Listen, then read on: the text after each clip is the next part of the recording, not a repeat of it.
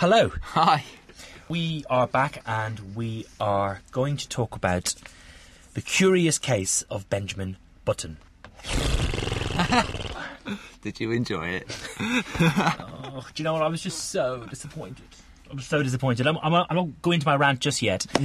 Geoff, you want to set it up for us a little bit? Well, Benjamin Button is a bloke. He's born on the last day of the First World War in New Orleans in 1918, and his mother dies in childbirth. And his father gives him away because he looks so horrific. He looks like an old man.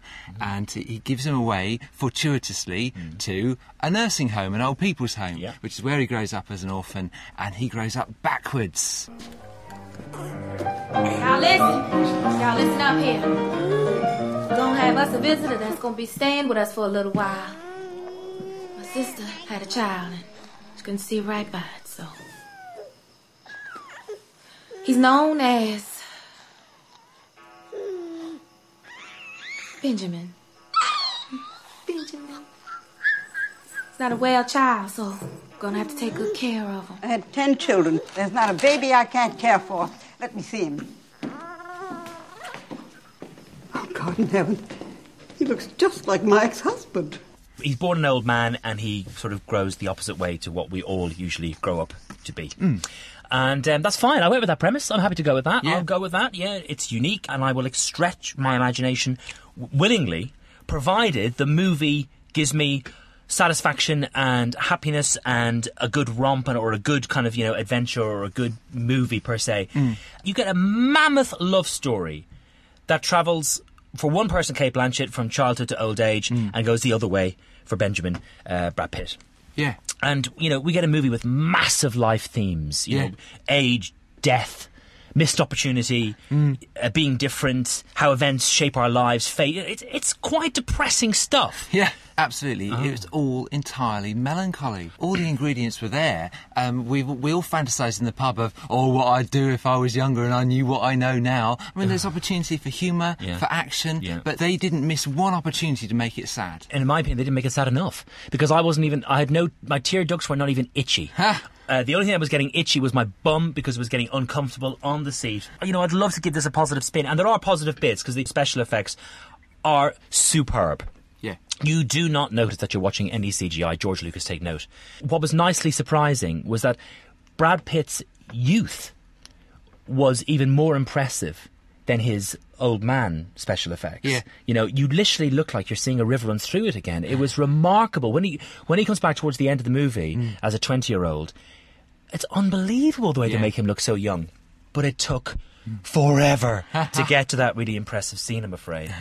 I mean, New York, gorgeous. Paris, gorgeous. Locations, gorgeous. Brad Pitt, gorgeous. Kate Blanchett, gorgeous. Yeah, They're good. all gorgeous. It's just the movie's not very good.